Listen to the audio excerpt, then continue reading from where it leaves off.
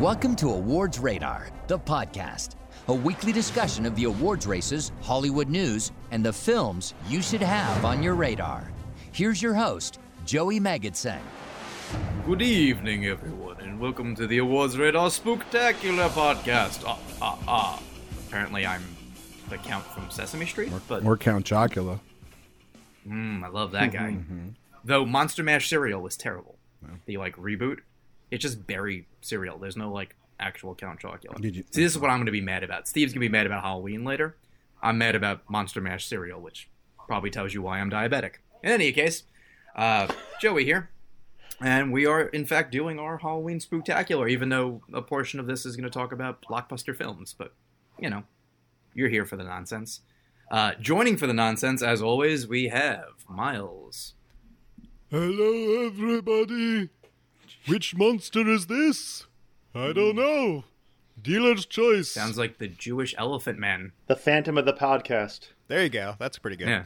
It sounds like a bad impression that we don't let Ryan do mixed with the Elephant Man. So I think I was going for a Frankenstein, but it did end up landing pretty Elephant Man. Mm-hmm. Yeah. I was for a second, I was like, are you doing Eraserhead? I hope not. I would never intentionally do Eraserhead. That's true. Ryan is here, and Ryan, please don't do the impression that we know you can do. I'm just going to normally speak and say hello, everyone, because I don't know what the hell that was. Ooh, that was really good, Ryan. Spooky. Yeah, that was bone chilling. I think you're just a horrific person to begin with. Oh, well, Yeah, this is true. That's true. Steve is always a zombie, so the zombie Steve. Yes, master. There you go. God. That's all I've got. Oh.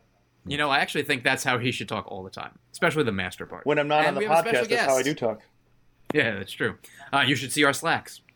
We have a special guest. We have the one and only Terrence Johnson. You don't have to do the nonsense, Terrence.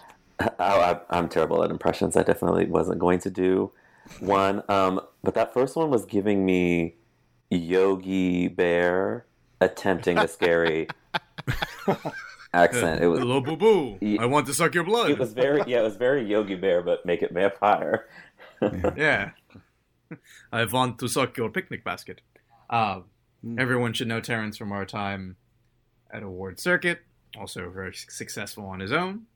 Out in L.A. Actually was in New York this week, so came with... was at Eternals, as well as I was. myself. Steve was there last week. So let's actually jump into Eternals. I have some questions we'll do in a minute, but let's do Eternals, since that's the thing we were talking about off air, and it is definitely a movie.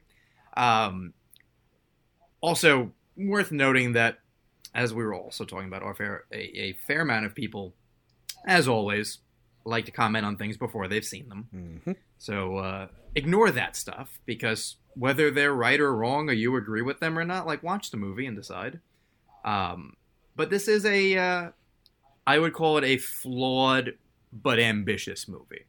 The things it does wrong are the easy things for a Marvel movie usually, but they're wrong because, or I guess they're poorly done because Chloe Zhao is trying to do something very different.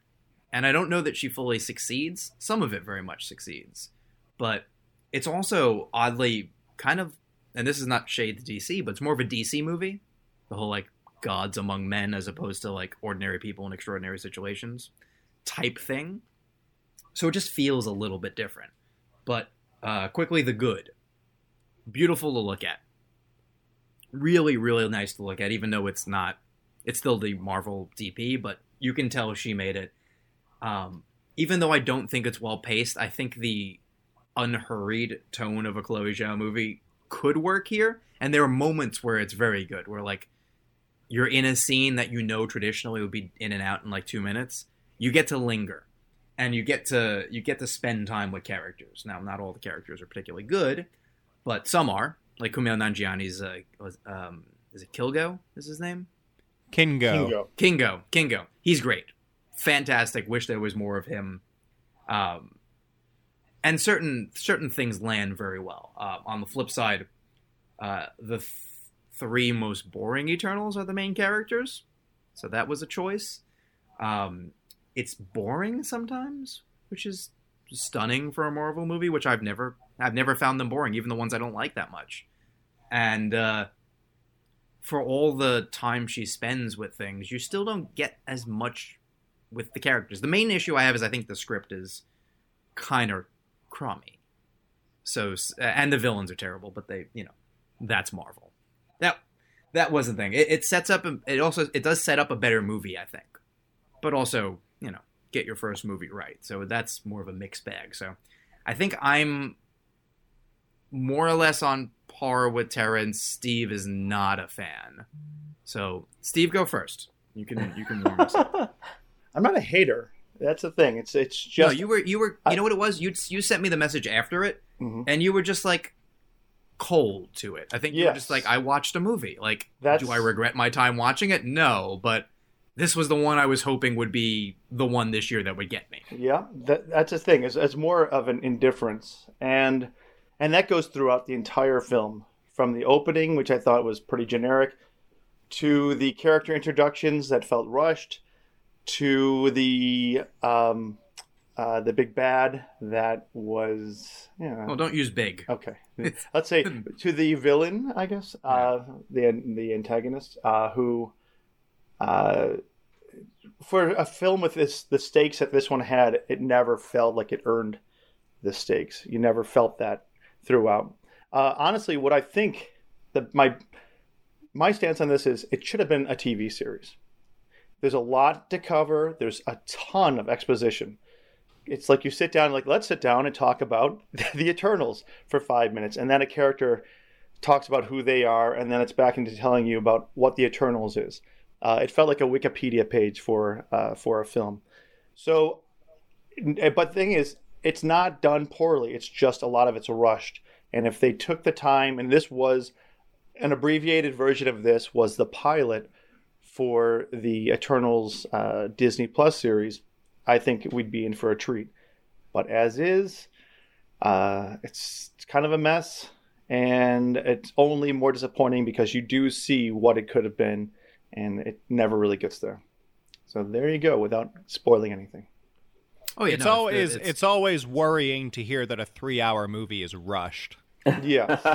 Well, that's what it is, though. 10 characters alone, 10 major characters, and you have to introduce them, and they all have unique qualities and unique kind of outlooks on the world and humanity and all that.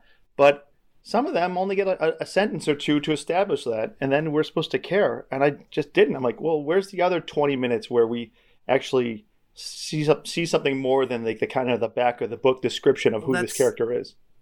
That's where I think those scenes are, or I would call it like 2 steps forward, 1 step back. Like the initial intros to where they are at this point in their life are almost always good. And then there'll also be, like you said, an interesting perspective they have. But then they'll also either then sideline a character for a while. Yes. Or just get into an uninteresting conversation.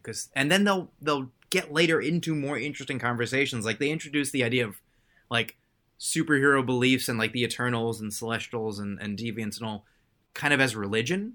And that's interesting. Mm-hmm. But then they don't really do enough with it. Like there's ideas. There's plenty of ideas here.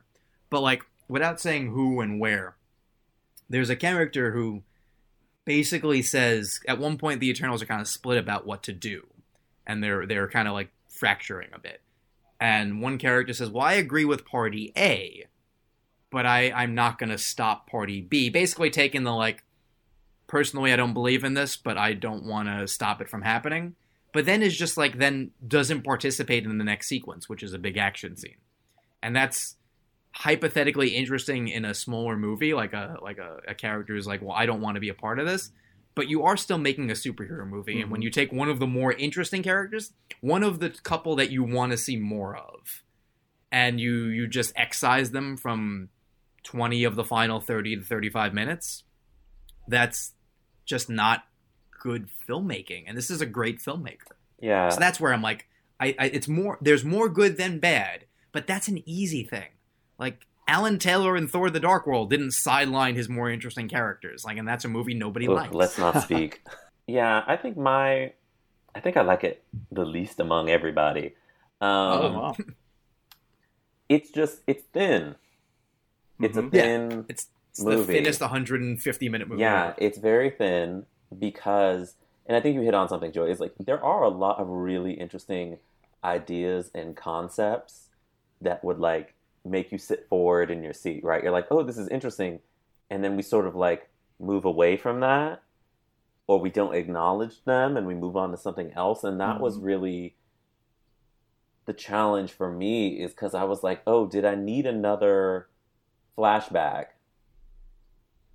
to something that happened in history when like you could take some more time to talk about these ideas, or trust that you have talented enough actors to convey, 7,000 years, because these characters are 7,000 years old, 7,000 years worth of history. Like, there's great actors in this movie, phenomenal actors in this movie, and so it was like, we don't need a flashback to explain to us why people are the way they are. We just know that the family has to get back together, and that people are different now. Yeah. That's one of the big flaws, is that we jump all over time, space, and everything, and character to character, and we rarely get time to sit in any one place. And some of the places we go, it was a little bit confusing, because all of a sudden you're like, wait a second, we're 2,000 years ago, we're 100 years ago, we're here, there, and everywhere.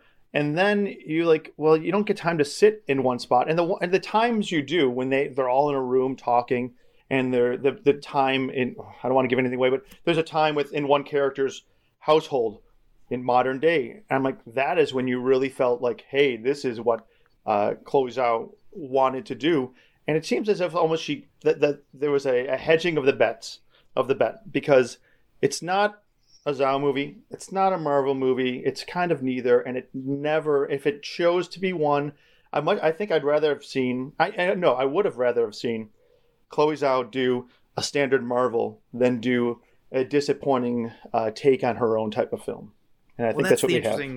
That's the thing. And I want to talk about it again once everyone's seen it. We'll come back to it. But the two things I want to kind of close on is, one, it's the very rare occasion where I think I side with a studio over a filmmaker. And like, they know how to make a Marvel movie. Maybe they edge toward the middle more, and it takes a strong personality to get the better Marvel movies. But the things that they do well are a lot of what this one struggles with. But the other thing I want to close with and come back to, because I'm very curious what Ryan and Miles think about this one, is this was the one that should have been a Disney Plus series. Like, have it be 12 episodes, and you could have 6 flashbacks and spend an hour, however long you want to do it. Maybe 6 episodes. No, I think one for each, an opening and the closing. I think that 12 would be perfect. You could have done. You could have had everyone had an episode, and you could have had them all be. You could have done it as the first season. You have your intro with basically the same setup as the movie has. Everybody gets their episode, and you use a time period. So like the Macedonia time period, some of the time periods I would have loved to have explored more. Like the Brian Tyree Henry being a part of Hiroshima. Yeah. Like, also, stunning imagery there. Incredible shots. That moment was dumb as hell. It's a dumb moment. But you want to spend more time there because you don't get time there. But this is what I mean by the movie presenting ideas. It's like, I get what they were going for. His character is like the tech guy. Like, he's phenomenal. Yeah. He's your, he can create all of these interesting technologies. He crafts. And so that was really interesting. And so it's like, okay, it could be a logical conclusion that his tech in the way that Tony Stark, that the tech is going to be used for bad purposes. But like, I didn't need to see him there with that. No, you would have needed more time. The most important part is that they have to start visiting people who have like moved completely away from like their past eternal lives, right? Like Gemma Chan's character Cersei still does some stuff here or there, but like a couple of them have been like, oh, I'm not doing this no more. I'm going to be over here. And so that moment was unnecessary, because I also felt like it put the burden of a really, truly terrible historic moment on the black gay character that wasn't necessary. Like, it made sense in the story, which is why like a lot of people are going on Twitter and they're this moment they're starting to talk about this moment. I'm like, it's a little out of context in conversation. Yeah. Like it makes more sense with the film, but it still was like, none of this what? movie works out of context is the problem. It just didn't need, it makes sense that he would be like, I have created technology, and he lives in America, right? He could just be like, I had to give up on that mess when these people were shooting up schools left and right. Or he could have just shown some Twitter accounts over the last 5 years. Like it would have. Well, yeah, it would have been enough to do that. So like that moment, I was like, ugh. And then I was like, okay, so that's 2 minutes of the runtime that we. Well, that's the could have thing. used It's for 2 something minutes else. where we could have, like, if it was an episode of a show, we would have gotten there, and you would have been able to space out. Yeah, he gave some tech to people centuries ago, and here's the natural endpoint, and how he sours on it, because that is a lot of most of the characters either fall in love with humanity and live among them, or sour on humanity and sort of pull away. So you could sort of set up the divide. It's just, I think it's summarized that it's interesting, but not always well done. So my review will be up next week. We'll talk more about it next week. It does end well. I like the way it ended, where it very much sets you up for the next thing. That was probably one of the best parts of the film. Yeah, and the 2 credit sequences are interesting, though also fairly puzzling. Although I did not get to see those. Yeah, I think that was an accident, Well, not intentional. Well, maybe it was because people don't know how to keep their damn mouth shut. Well, yeah. that is Hey, I don't work for story. Variety. Yeah. Who would work for Variety? I will, y'all. I will say one thing is that what I'm noticing through this post Avengers Endgame phase is that, I think you guys hit it on the head, is that the best storytelling that they've had so far is through now their television shows. And these are considered by many to be gigantic television episodes because they all connect to one giant story. I've thought from the marketing and everything that they didn't really explain to us who these characters were. It was very vague in it, and a lot of the reactions sort of speak to that. They have Spider-Man, which I'm sure is, it's going to just blow everyone's mind with nostalgia, not actually, and maybe move the franchise for, I don't know, but they seem to be in a little bit of a crisis right now as a country, or not as a country, but as a country of Marvel, being that Give it time. that because they don't know where they want to go. It feels like they had an ending, and now they're just making stuff, and it's not really great. I kind of said this when the whole multiverse started. It's going to be a tough transition. Yeah, it's going to be. This is very bumpy, and even something like Shang-Chi, I like the movie a lot, but it is a basic, sort of Marvel, setup with a couple of different elevated things. But it could be a television series too. Yeah, well, they haven't figured out what the next phase should be doing. But we'll get back. Well, it's because they don't really have a character that is their leader of the phase. I think when after we see Spider-Man and after Hawkeye, when we kind of have our wrap up of the year of Marvel, it'll be interesting to take a look at what's happening. I can't believe they're revisiting MASH. That's going to be great. Let's do Halloween Kills for a moment. We talked a little bit about it. Steve wants his chance to just pile venom upon things. Yeah, he does. I know. Well, we'll keep it quick for you. I'm curious. I don't actually know what Terrence thinks about it. Ryan, I'm curious about, and Miles has the world's most even-handed take in the world on it, and that it was a movie. I don't regret my time seeing it. Steve? Yep, it came out, and I watched it, and I have no strong opinions about it one way or the other. It is funny that Halloween Kills is the movie in which Miles has found the exact center of the internet. I'm genuinely, my mind is blown by the people who are like, it's the best movie ever, or it's the worst movie ever. Because I don't understand getting that much emotion over it when it does some things right and it does some things wrong, and it just kind of evens out into neutral kind of, it was fine. Yeah. Miles' headline should be Halloween Happens. Halloween Happens. That's good. Yeah. All right, so we have our even-keeled approach. We had me last week being like, it's certainly not amazing, but I liked it enough to recommend it. Steve, give us the other take. I disagree with Miles on that. I would not recommend it. I don't think it does much. Let me think. Does it do anything right? To be clear, I did not say I would recommend it. I think it was fine, but I wouldn't push it on people. Is it the worst? There's two ways to see this. As a Halloween movie, it is a complete failure. As a horror movie, it's okay. It's entertainment. But as a Halloween film, I think it's a little bit worse than the previous. Let me ask you a question. The one where Busta Rhymes does like kung fu against Michael Myers. Yeah. How does that rank compared to this? Like, Cinema peaked that day, by the way. With Halloween, it comes to there are the good Halloween films, there are the watchable Halloween films, there are the I want to forget I've ever seen them. Busta Rhymes is in that lower tier. Both of the 2018, 2021 are in that tier, and I disagree. Zombie kind of floats around the two because Zombie as a horror film, they're okay. As a Halloween film, again, a huge failure. So that's what I was about to say. I lost think a listener the this Rob week with Zombie Busta ones- Rhymes. Good lord. Yeah, I mean, Busta Rhymes is a huge fan, so we'll have to get him back arm and Poor, white later. poor Busta. I think the zombie films are bigger failures as Halloween films because they're barely trying to be. They're going in different directions. Zombie tried to make a zombie film. That's what happened there. And he didn't try to make a Halloween That's fair. film. Terrence, did you see it? I did. Thoughts? It's bad. All right, so we've got a side to Steve. And it's bad because it's just poorly made. Yes.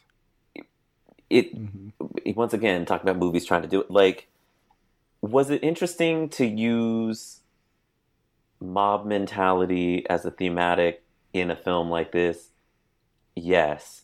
Does it matter in the end? No. Well, it doesn't. Nothing matters in the middle. That's the thing with that whole poorly... subplot is it's an interesting idea, but they don't develop it in a way that makes it interesting or relevant to the plot as a whole. Yeah, I mean, it's poorly made because you're tracking 3 generations of women, 2 of whom are confined to a hospital, and 1 of whom is not seen on screen for 20 minutes of screen time as things are ramping up. It is bonkers that they had the granddaughter. She leaves to go with her ex-boyfriend and his father to go track Michael down and legitimately is not in the movie for 20 minutes. It's that one poorly made. It is barely following the 3 generations. They just happen to be there at this point. It's really and Jamie Lee Curtis is just spewing bullshit about something that she made up that fits in the retconning that these the writers have created for this. There's nothing to back up what she's saying besides some woman who's never seen Loomis since the original 30 years ago and has been hiding in her house with a terrible plan to destroy Michael Myers, who has really no reason based on this film to come back for her. And then she sits in a hospital room talking to this cop who is also retconned in, and they're just here's the legend, here's the mythology. I'm it doesn't hold any weight because it's like a conspiracy theory. We're listening to 2 crazies talk about the conspiracy. It's garbage. Well, maybe 3.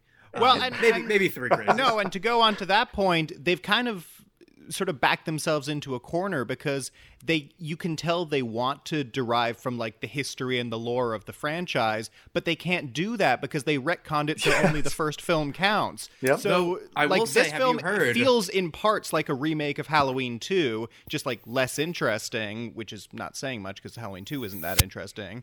But they deleted all this history just so they could then recycle the same beats in less interesting ways. I do think there's more history coming because I actually read an interview with David Gordon Green with Mike Ryan, and there's some Halloween 3 vibes that they apparently are developing in the next one. So there's also a time jump happening. Easter eggs and vibes are not the same thing, but If this series is supposed to be about Laurie and Michael having to duke it out, you cannot have Michael going around the town killing everybody. And not coming to the hospital you sideline where her. she is. It made that's it's Well, that was a poor they make a choice. point to say that he doesn't actually care about her, and he's Yeah. not coming for her. He only showed up in the first or the previous one because of the other doctor. So the stage is set for this showdown where one of the two people doesn't care about the showdown. And anyone who's seen the original would say, wait a second, you mean when he stole the car, drove around her house, showed up and haunted, and then showed up in her laundry and followed her on the streets, that he didn't care about her, that he was going to this place that we won't discuss? It's really just a bunch of BS. They All right. didn't Well, do the what I- research. Well, I want to get Ryan on this, and also I want to mention that Ryan can probably confirm this, but we both had read the script. I believe there was more of the granddaughter. Like in the movie, she's just out of there, but I think there was more of them looking around. They find the bodies. Also, that was another thing I noticed. It's a pretty violent movie, Yes. but on the page it was written like almost over the edge. Like that was the weird thing. Like I think they intended this to be Grindhouse almost. Yeah. I mean, I had a shooting script, and I read it, and it was a lot more gruesome and darker. And, He tortured everyone when they killed I mean, them. He mutilated them. He was doing that here. Yeah, but barely. No, but he's not like laying. Terrence, there's like a way where he wasn't laying the bodies by each other and like setting them up silhouette style. You know what I mean? Like, there was no mercy to this. He is pissed because of what happened in the last film. Like it made sense. And then the mob mentality, there was a lot taken out from that script and reworked over the last year from what they shot. And then the ending is new. The beginning is new. Some of the things with Jamie Lee Curtis is different. So it seems like they went back and reshot things and were told you can't go this dark because maybe they had to make a crowd pleaser or whatever, or a more seeable product. And I thought the movie was, when it was doing the kills, I was like, okay, cool, fine, sure. Like let's just have him kill everyone. I mean, great. Like that's what you sort of expect. But this movie's logic just doesn't make any sense too. Like the stuff with Judy Greer just grinding my bones. All the stuff with was it Anthony Michael Hall? He's terrible in this movie. It was a better script. He's awful. And also too, going back to what Miles said, you can't have it both ways. You can't have Michael Myers where you like have him be a aging 60-year-old man that's got a bald spot and like, is moving slow and everything. But he's also John Wick. But he's also invincible because like 7 bullets go into his body and it does nothing to him. And he's able to still move around and do all this stuff. You can't ground it in reality and then want to say it's supernatural. You can't do that. Because at least in the last film, they established that he is a little bit more human than the supernatural elements. They were trying to go back to more of the roots. This film, they decided to retcon their own selves. And now they're even going to go and inject COVID into this final film. Yeah. They took all the goodwill and a really good script on the page and just lit it on fire and said, let's just try to make this whatever we want it to be. Now, I have no interest in seeing the third one. It almost feels like at this point it was a cash grab for Peacock. And it's not it's not the worst movie I've seen this year. I've seen tons of terrible movies. It's the most frustrating movie I've seen this year because the ideas are there to set it up to be something pretty damn good, but the execution is done by a director and writing staff that's just not up to par. It's a whole bunch of broken, and there's really no fixing it, honestly. I don't think there's anything they can do to take this final film other than saying it was just a dream after the first one and connecting it. All right. But there's no fixing it. But I would say if you really are a Halloween fan, watch the original, stop there. If you need a sequel, watch number 4. It actually holds up quite well.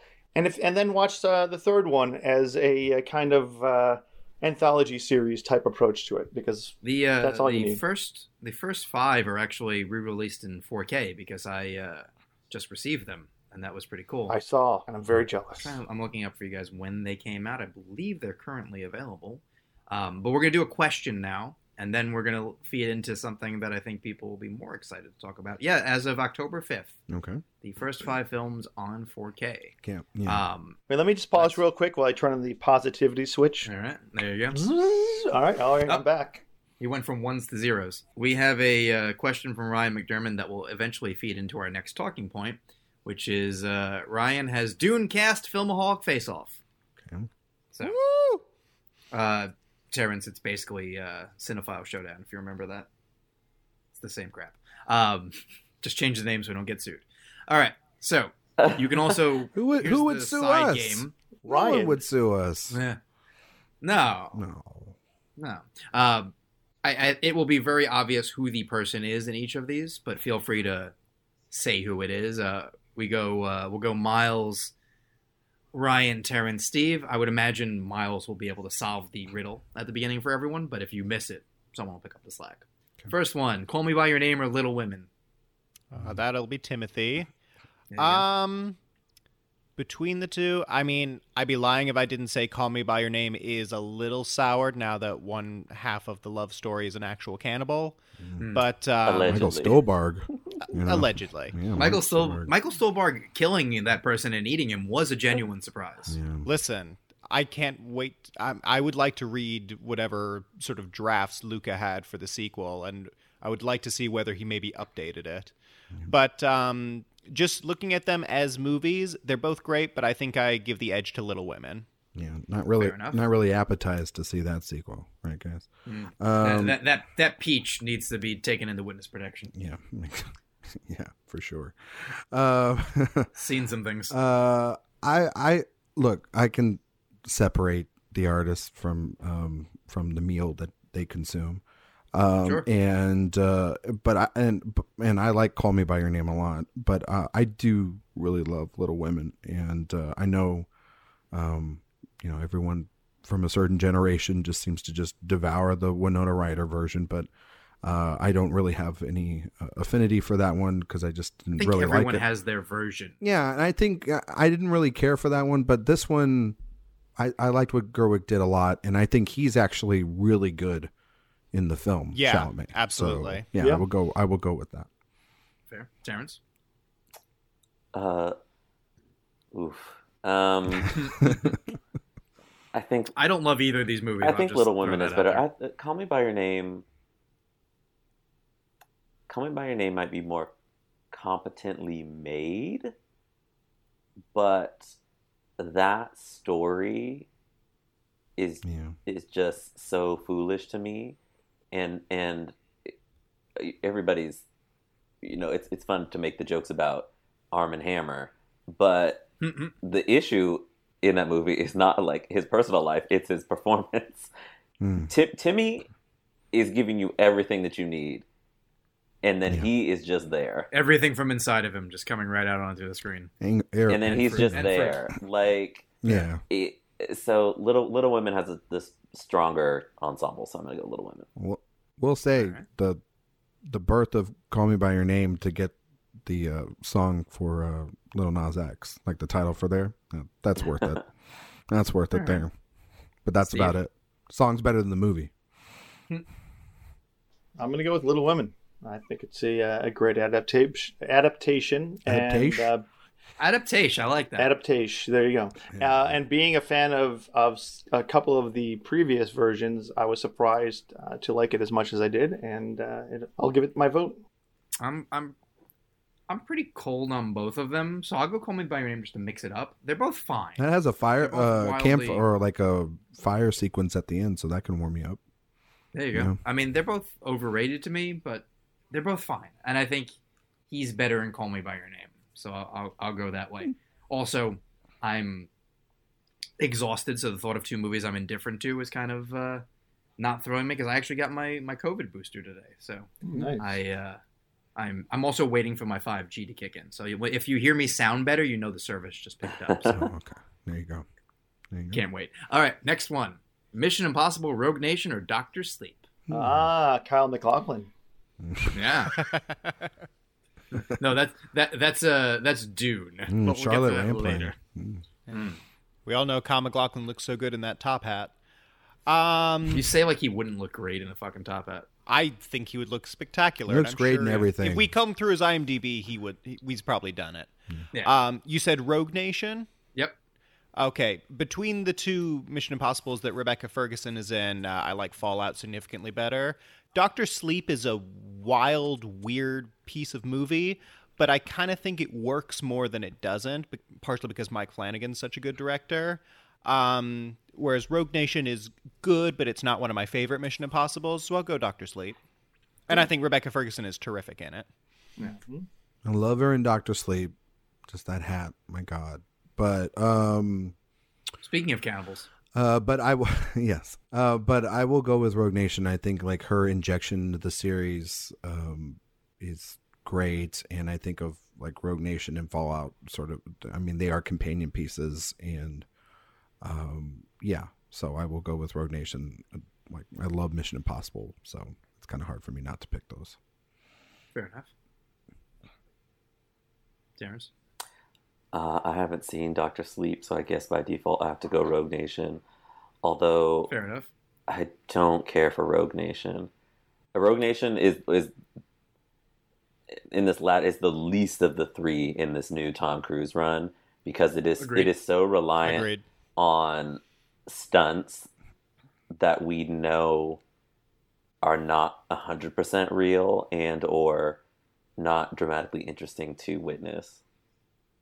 Like him being flung around that water in that water tank where he's trying to unlock the door or whatever. Isn't that like he holds his breath for like 5 Yeah, minutes? I or was something like, that? but why do I have to sit there for 7 minutes and watch it? Like at some point you have to. Can we use the tools of cinema to move the story forward? Yeah, Rogue Nation is the least of this new three. But it's great, Terrence. It's great. Steve? Well, why don't we pause the show and you can sit down and watch it because that way you can give the correct vote, which is Doctor Sleep. I think Rebecca Ferguson is really fantastic in it. It was quite a surprise because, as a sequel to a book that was 30 or 40 years old and a film that was about 30 years old, I guess 35. I was surprised how well it worked. It did have a few flaws, but she was great in it. So Doctor Sleep. All right. I'm going to go Rogue Nation, not by a lot, though. I think Dr. Sleep is fine. I think Mike Flanagan's a great director. I think the story itself is... He just works better on television than he does in his films. Fair. I think, long form is his friend. Yeah. Because he is also an unhurried director. Yeah. And Rogue Nation is thoroughly enjoyable while really paling to Ghost Protocol and Fallout. It's just... Yeah. They're all three great, though. I love the new run. It's a good movie that hints at what was better to come, and somewhat failed to pick up the slack from Ghost. I just think that Rogue Nation's just more rewatchable than Doctor Sleep, and that's probably true. And that's why I would cling to that one a little bit more. All right. Next up, Annihilation or Star Wars: The Last Jedi. Neither of which being Oscar Isaac's best work, but interesting choices. Yeah, I don't choose these. Well, I should amend that. I like both of these films, but neither of these films are movies you're seeing just because of Oscar Isaac. You know what I mean? I'll see Oscar Isaac for anything. Right? I mean, I'll see him in anything, but it's not like I'll see him in anything and out of everything. If you know what where I'm saying. It's like a showcase. It's not a showcase. He's just in it. Yeah. I like them both a lot. I'd probably give the edge to Annihilation just because I think the ideas in that movie and the visual execution of them are so compelling. I've come back to it a few times. The Last Jedi, don't say whatever you want. I think it's the best of the sequel trilogy. It does have its issues, though. Fair. I really do like Annihilation, though it's like not on. If we were going to pick an Alex Garland film, I'd rather do it like Ex Machina rather than Annihilation. But I have to go with the Last Jedi. I love that movie. It's my second favorite Star Wars film, and I mean he's great in it. I think the whole movie is great. I know flaws and all. I barely think there's any flaws in that movie. I've seen it so many times. I mean, you want to talk about flaws, you'll talk about the next movie. really for me. But oh well, the next movie's a fucking train wreck. Yeah, exactly. So there you go. And yeah, so and like Last Jedi is one of my top 20 of the decade, of that last decade. So yeah. Terrence? Lower tier. That's high praise for that movie. My choice would be The Last Jedi. I think it is my favorite Star Wars. But I'm also not a super Star Wars fan.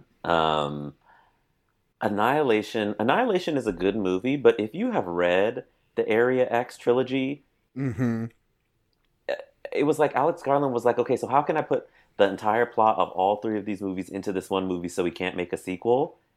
Bingo. And in doing that, makes the ending of Annihilation bad. Yeah, because he tried to cram in everything. It hasn't aged well. Yeah, in my opinion. Yeah. All right, Steve. I think Annihilation is pretty good, and for that reason alone, I choose it. Enough said. Simple, to the point. I agree. I love both of the movies, frankly. And I would say Last Jedi is more rewatchable, but I think Annihilation is a fuller meal. And it may depend on the mood, but if you're in the mood for like a film, quote unquote, I think that's the way to go. But this is a very close one. This is actually, I think, the closest one of the group. I'd agree with that. The next couple ones are interesting. All right, so next up, we have Hail Caesar or Inherent Vice. Oh, God. Oh. Yeah. Brolin. Two great Brolin performances trapped in two very poor movies. There you go. Disagree. Inherent Vice is PTA's worst movie. It's just a fucking mess. Brolin is great in it, but he's like the only good thing in it. Maybe the scene with Martin Short, but yeah, it's just a rambling mess, and it's nonsense, and it's pointless. Best supporting banana. Hail Caesar is not one of the Coens' best, but I think there's a lot of really good scenes in it. I think the Ralph Fiennes, Alden Ehrenreich sort of back and forth is so good. Brolin is a really sturdy sort of lead in it. It's kind of wishy-washy, but overall it works. So between the two not great options, I go Hail Caesar. All right. I like both of these movies. They're good movies. I'm sorry. They're good filmmakers. They're good movies. And I stand by it. They're not like my favorite of the directors, but I think that they're fun times at the movies. They're just different. Well, you're not a raving lunatic, more so than usual. I think Hail Caesar is a lot of fun. It's like a great ode to, classic Hollywood for them, and the Channing Tatum sequence, and like Miles mentioned, the Ralph Fiennes, Alden Ehrenreich sequence, but not really for like Josh Brolin. He's just kind of there. There are elements, but Inherent Vice, that was a lot of fun. I had a lot of fun with my wife seeing that one. She's, she wasn't a big fan of the. To be clear, you didn't watch the movie. You guys banged it in the theater, right? That's why you went. No, we watched the movie Gross. And you watched the movie Gross? No, Gross Point Blank? You're the one in the mind in the gutter tonight. No, we had a lot of fun as opposed to normal. Because she didn't really. You're gonna kick yourself when you hear this. Is that she was not a big fan of The Master. And so I was very nervous when she went in to see Inherent Vice, and she absolutely loved it. And it was one of my sort of like favorite theater experiences of just watching her like crack up the entire time. And I was like totally shocked because I didn't think this would be her jam. And so it's a nice PTA place in my heart for it. So yeah, PTA stoner movie. I would pick Inherent Fair Vice. Enough. All right. Terrence, I don't remember what you think of these, so some of these I knew. You better ask him. Better not ask him the same question you just asked me. Jesus Christ, Terrence, did you happen to bang Ryan's wife while watching Inherent Vice? I mean, no, I haven't seen Inherent Vice. Or my wife. Oh, he wasn't watching the movies. Is there like an abstain option? Because Hail Caesar is bad, man. Even with that tap dancing sequence, and even with. Good. We're so simple and no dames is. Then choose Inherent Vice. There are two good scenes in a movie that is wildly mediocre otherwise. It's bad. It's bad. All right. Steve? I'll go Hail Caesar. There you go. The indifference is great. You know what? I'll go Inherent Vice because I think then we tie. Inherent Vice Right? is a good movie. I mean, it's fun. I like it. I will admit that I would be sooner to revisit that one than Hail Caesar. Yeah, I'm not putting I on kinda- Hail Caesar. There's other Coen brothers. out No, there, I but, got you know. I got Hail Caesar the first time and went, all right. There's 2 scenes I can rewatch on YouTube. Yeah. Inherent Vice, I think he's better in it. So if we got to go with a tiebreaker, He's better very in it. good in it, and I like Joaquin. And it's just There a are good time. parts of it that I like. I find it utterly befuddling in that I don't even think PTA knows what's going on in parts of the movie. It makes sense. But I also think he's not really concerned with that. Movie makes sense. I mean, it makes stoner Well, you're sense, I the same suppose. person who claims to hear the dialogue in Tenet, so your opinion. I did. I heard it the first time. Yeah, in the Oh, boy. IMAX. Yeah, All right. something wrong with Um, y'all, not wrong with me. I can't wait to hear the reactions to this one. Malcolm and Marie or The Greatest Showman? Oh Christ. Apologies to Zendaya, but I have not seen either of these movies, so I will abstain. Oh, you got out of it. You're All like- right, Ryan. I've never seen The Greatest Showman other than the first 10 minutes before she even comes on there because I turned it off when I was at home because I just thought it was so terrible. And it's one of like the worst 10 minutes of my life. And You should have seen the next 2 hours. yeah, thank God I didn't. Malcolm and Marie, it's got a lot of ideas and it's swinging and it's doing stuff. And it's a movie that is there. And I'm just not a Sam Levinson fan. I think that's Fair. clear. Though I haven't seen Euphoria and I hear that show's good, I guess. I enjoy Euphoria. But I think she is very good in Malcolm and Marie, and that would be the only reason why I pick it is because she's good. John David Washington, not so much. Terrence? I can feel the hate flowing through him. I think I'm going to go with Greatest Showman Oh, because at Interesting. least you've got some fun song. Malcolm and Marie. talking about a movie that an came and angry went, film. by the way, right? They put it out late because they wanted it to get nominated for Oscars, but like I remember that. Then people watched it. I remember when Scott Feinberg was like, "This is the movie that's gonna come in and surprise." I'm like, well, and then it like had like 1 week, and everyone was talking about it, and then it just disappeared again. well because it was it bad. was not good. I mean, Zendaya legitimately could have crashed the race. Yeah, she could but have. she didn't get the nomination. Well, it's tough So- when people. If you looked up the word noise in the dictionary, you would see this movie because it's 2 people. Also, see loud, right? Yeah. It's 2 people yelling, and it's a white film director's feelings about a critic who gave him a bad review but screamed through the mouth of a black character Yeah. for 2 hours. Like these fools were just yelling at each. And I love movies where people yell at each other and sitting out. Like I love Virginia Woolf, but like there's some substance to that. Yeah. So There was definitely a sense that, like, I think I liked that movie the best of the group. But even watching it, once the initial, like, wow, I'm watching, like, some acting with a capital A happen, you start to go, I feel like Sam's talking about someone here. yeah, And like, I'm fine. Like, work out your grievances. And, like, it's interesting to hear a filmmaker yell about critics, even though I feel like your target is a little misguided. But at a certain point, like, you're still going on. Like, this is meant to feel realistic, and come on, like, going line by line through this thing, like, there was a point where it tipped over to be like, well, now I'm watching it for the performances because I'm a little, like, almost creeped out by Sam. So, Steve, by the way, I'm going Malcolm and Marie because The Greatest Showman is a fucking abysmal film. Yeah. There's 2 good songs, but it is borderline unwatchable. No. It almost makes Les Mis good. Les Mis is good. Hush. Les Mis is better than Ugh. The Greatest Showman. Yeah. Yeah, but that's like saying, would you rather have an aneurysm or a stroke? I'm like, these are terrible options. Well, Les Mis is top tier Hooper, and Which isn't saying a lot. which isn't Yeah, that's saying a lot. almost nothing. I'd watch Les Mis I mean, again The before I watch Damned The King's United Speech. is his best film, but it's the only one that's good. So. We can all agree Cats is a wonderful masterpiece. And no, I'm just kidding. I stand by what I wanted to do as my review. Unfortunately, I did not own the site. If I did, my review would have just said "Congratulations, dogs," and I would have hit publish, and that would have been my review. Should have done Release that. the butthole cut. It literally can't be worse. Yeah, That's release true. it right during the Belfast campaign this year. I'm sure Judi Dench would love to see that. She'd be like, "I made what?" If she can see that. Yeah. Oh. All right. Way to my bring up turn. something My from 2 turn. years ago. Yeah. Steve. quickly, Okay, Cover that up. Malcolm and Marie. I think the most accurate statement here was there was a lot of acting.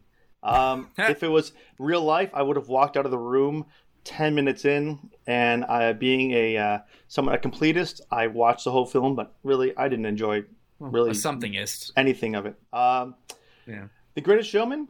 It has some redeeming qualities. I think there's some great music. I think the costumes, and I think a lot of it is a lot of fun. It's a musical. It is what it is.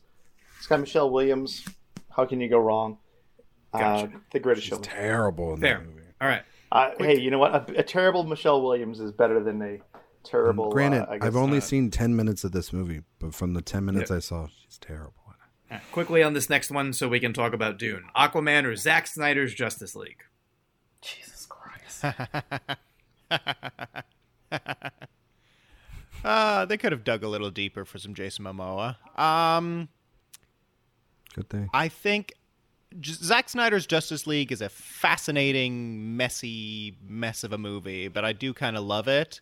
But I think I'm going to go with Aquaman because it's so big and bold and cheesy and weird and all over the place. It's the kind of bright, colorful blockbuster I wish I would see more often. Ryan? Yeah, I'm going to go Aquaman because Aquaman's the best movie in the DCEU. And because it is insane and it's epic and James Wan knows how to direct movies and some of the people in this universe don't. And I just love Momoa's performance. I think he's really great lead here. He's clearly better in other things, but yeah, I would take the sort of zany comic book world building of this thing than the drab other crap that we get through this series. So yeah, Aquaman. Terrence? I guess we're 3 for 3 in Aquaman. Oh, boy. My man. Because Justice League, oh my god, I forgot. Joss Whedon version is bad, Well, it's awful. and this movie, just like his Batman vs Superman director's cut, the first hour of it works, but then you're sitting there for another 3. Yeah. 3 long hours. It's a lot. I honestly, I jokingly say that Zack Snyder is not a serious filmmaker because there was never a point in time in this timeline that we are currently on that Warner Brothers was ever going to agree to a 4-hour cut of this movie theatrically. So why was the story? Never mind in like a 4:3 aspect Yeah. ratio and all this. Why shit. was the story shot that way? So yeah, Aquaman, a tighter, weirder movie. So I will give Aquaman the.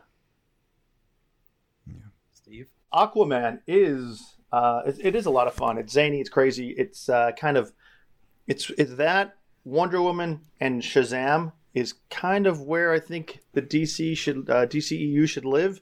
And if they did more of these, they'd be better off. But I'll go with that.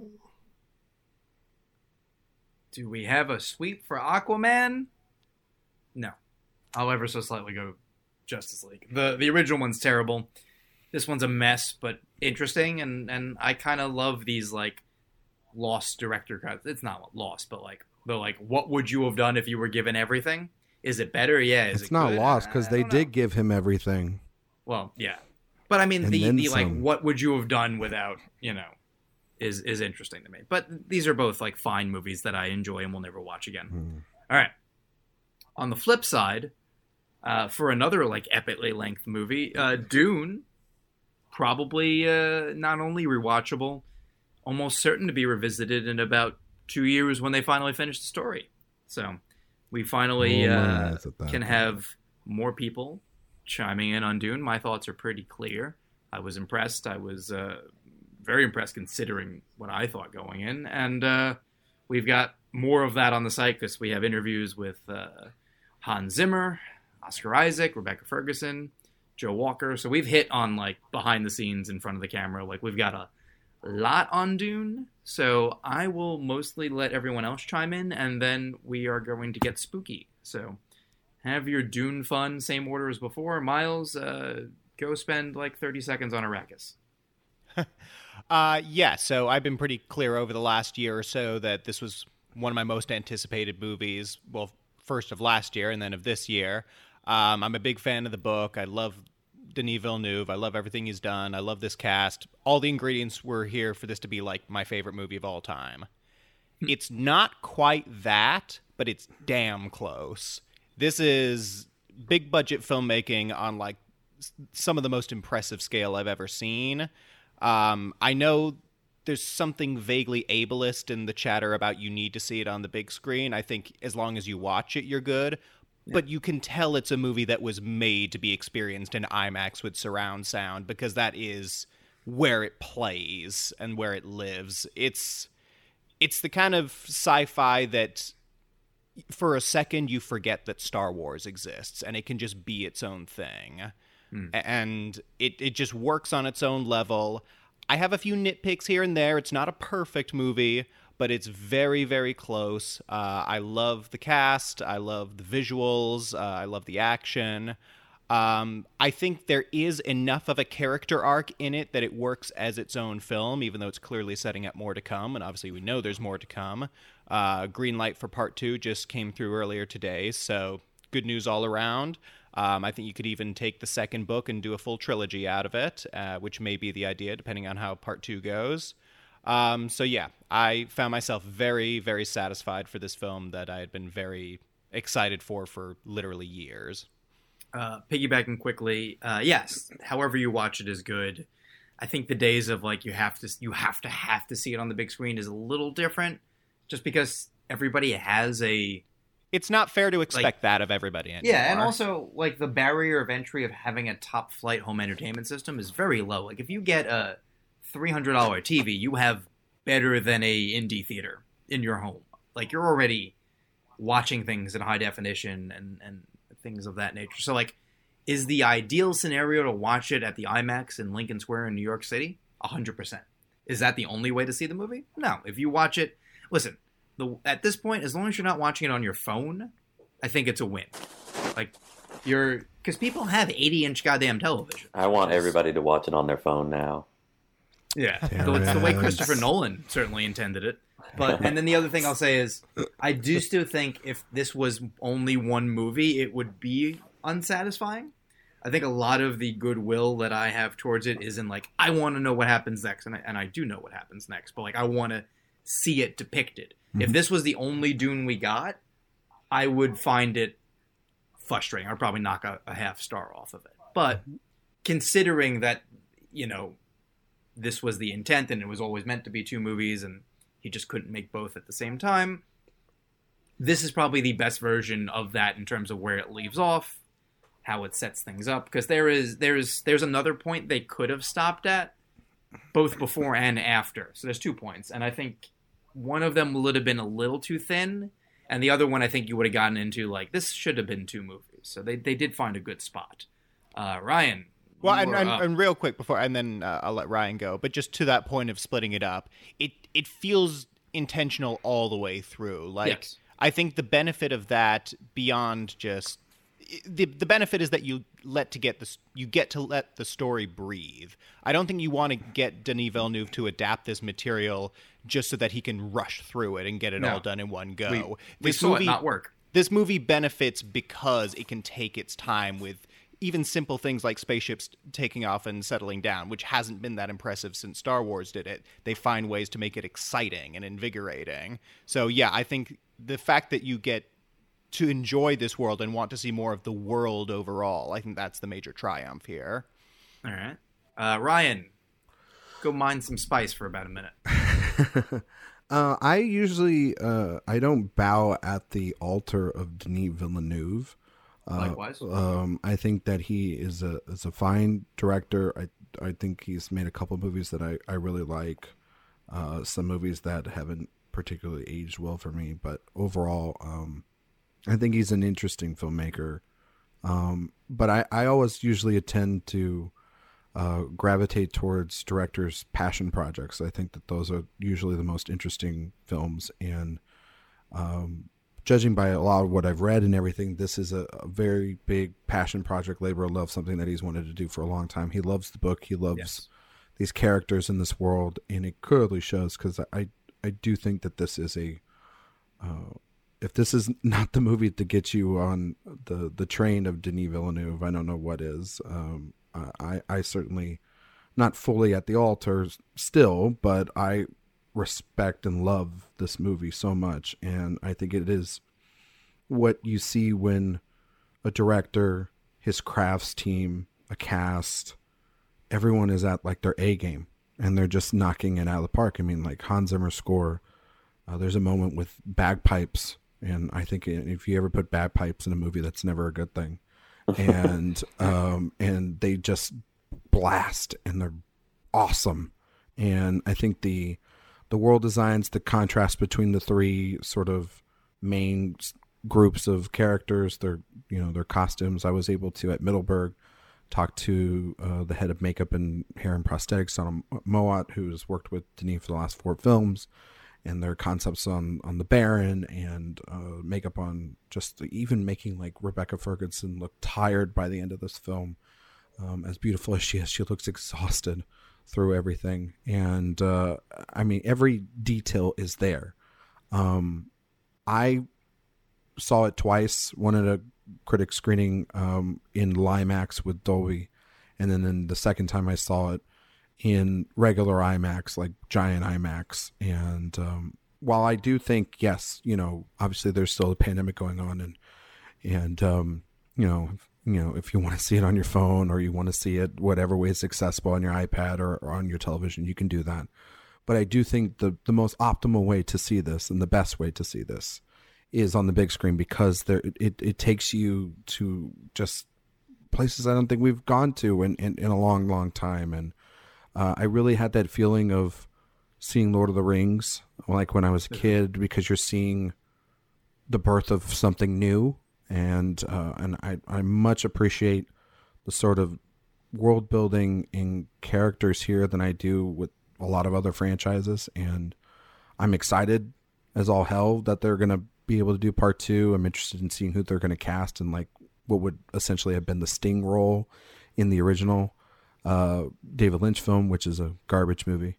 And I'm just, you can tell that there's a lot of care and passion and love behind it. So it's currently, surprisingly, my number 3 film of the year. There's 2 other films that I've seen that are better and will probably stay above it, but you can't not, if you hate Denis Villeneuve, or you hate some of these cast members or whatever, you can't not knock this movie for being the technical achievement of the year. It's very, very, very, very good. Cool. It is my number 18 of the year. Terrence, go hang out with Duncan, Idaho. That doesn't sound like a bad day for anyone. Yeah, it's really good. In the alternate version of this movie, I was telling a friend, I was like, in the alternate version of this movie, Timmy and Jason Momoa would have been getting it in.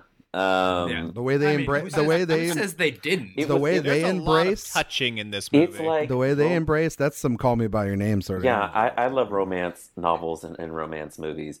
So like, this is so like the steadfast knight and the prince who's all grown up now, story. I mean, he even compliments him on his physique. Yeah, that's where I was like, oh, this is real gay. Dune is Timothée Chalamet's like, again, every movie I make, guys, come on. Dune is I think the first 90 minutes or so are really spectacular. I loved that Denny trusted us to be smart enough to figure stuff out and was showing us he has a grand sense of scale and a grand sense of like the world building, and all of that was really interesting. And I thought that as the movie started to really, really narrow in on Paul's sort of big moment, or what was going to be his big moment, the movie started falling flat for me, because it does end with something that is consequential to the main character, which is good, but like in terms of consequential for like what we have witnessed up until that point, the ending is kind of like, oh, so like this was literally a prologue for people are talking about this like, oh, it's part 1 and part 2 of a story, but like the very, very important things that happened that would set up a part 2 had happened like 45 minutes before the end. And they were just like, here is the place where we will cut the story in half. And that is different, right? If this movie ends with, you know, them being scattered to the winds, a la Lord of the Rings, it makes more sense than like, oh, he has this momentous moment and now he's going to hang out with these people and that's where we're going to pick up. Like, that's not a half of a story to me. That's just like a place where you decided to end it. And so the movie lost a lot of its luster, but it is, I'd say see it wherever you can and feel comfortable seeing it. I'm sure it will play gangbusters in IMAX. I saw it on the Warner Brothers lot, so they had the best sound, and it's a very loud movie. So, you know, if you're like me and loud noises are rough on your ears, sit in the back. Because I was right in the middle and I was like, what is going on? But yeah, I'm sure like if you really want like a really, really cool experience, seeing this in IMAX is probably really awesome. Yeah. Steve, quickly? Well, I went into this with concerns about it being, you know, the first of a trilogy or a series that would never be extended. So with that said, I also went in hearing a lot of talk about it for the last few months on this podcast, and tried to put that aside. And I was successful in doing so. I thought it was a great... I don't know anything about Dune. All I know about Dune is what I saw on the screen. So it was great to explore it. And it was a nice, slow kind of telling of the story and building this world. And I really appreciated it. It didn't go exposition heavy, you know, at least... You know, it gave you time to take it all in. And I thought the visuals and I thought the sound design, even at home, if you have a good surround sound system, the sound design was exquisite. I really got like immersed in it. And now I'm really looking forward to seeing what comes next. Now that I've seen it, I say jump on in. It's worth your while. Jump on the sandworm. Right.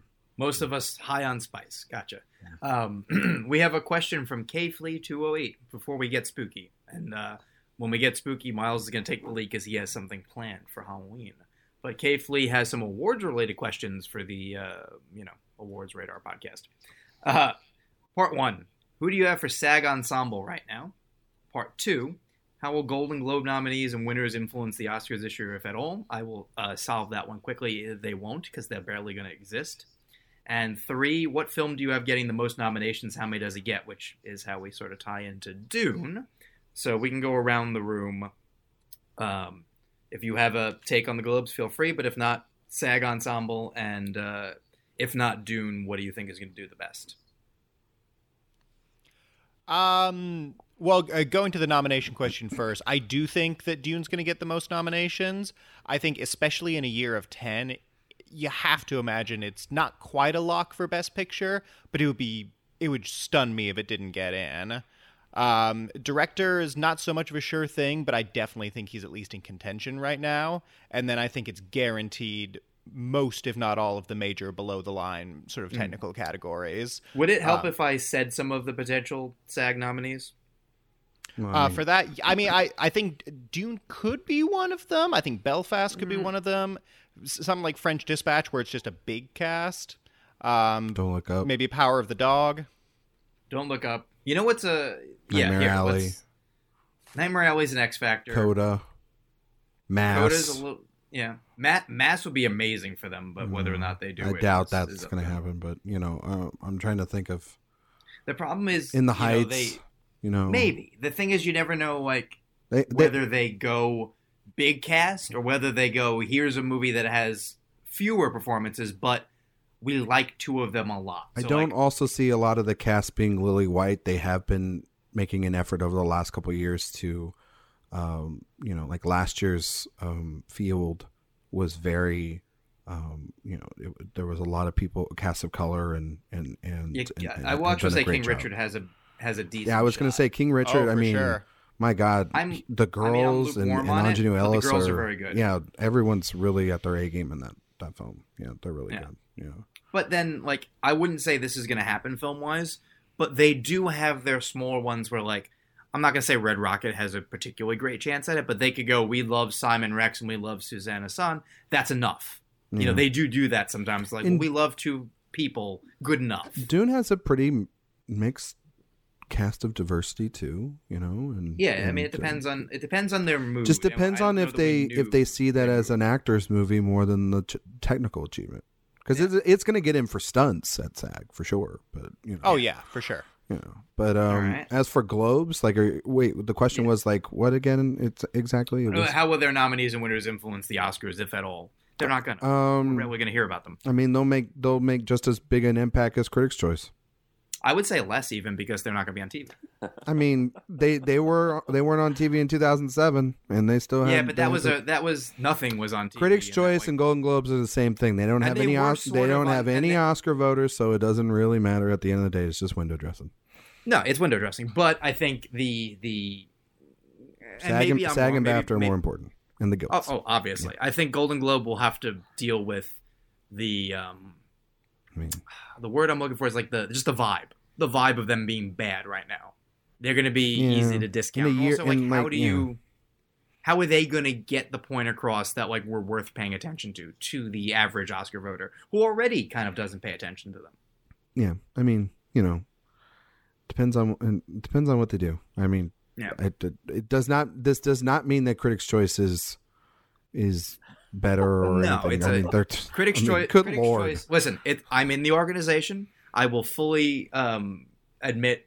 I think it's a little wild that they think this is a boost up. Yeah, they're like, this is our chance, and I'm like, no, you guys just do your thing. You guys are going to have our thing. You guys aren't even going to get a good host again. You guys can't get a good host, let alone. You're on TBS.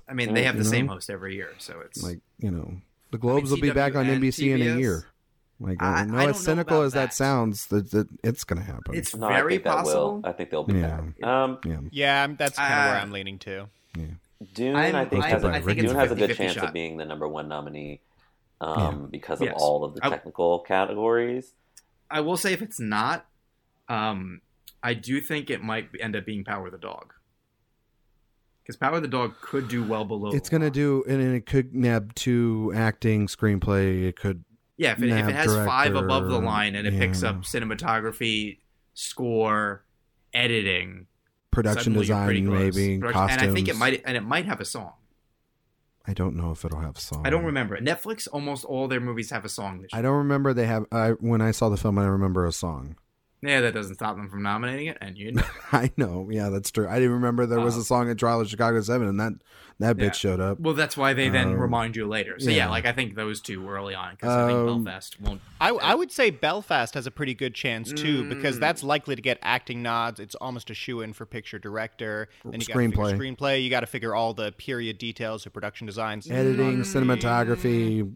Maybe cinematography. I could see that one doing really well. I think it's going to struggle. Van Morrison's song is going to get in there regardless of it his could do song and score. Yeah. I think it will. That's one where I need to see more about the cinematography and editing and production design. Well, that movie's really loved, so I could see it happening. As it should be. It's phenomenal. Yeah, it's a very good movie. Yeah, I'm surprised how much I loved it.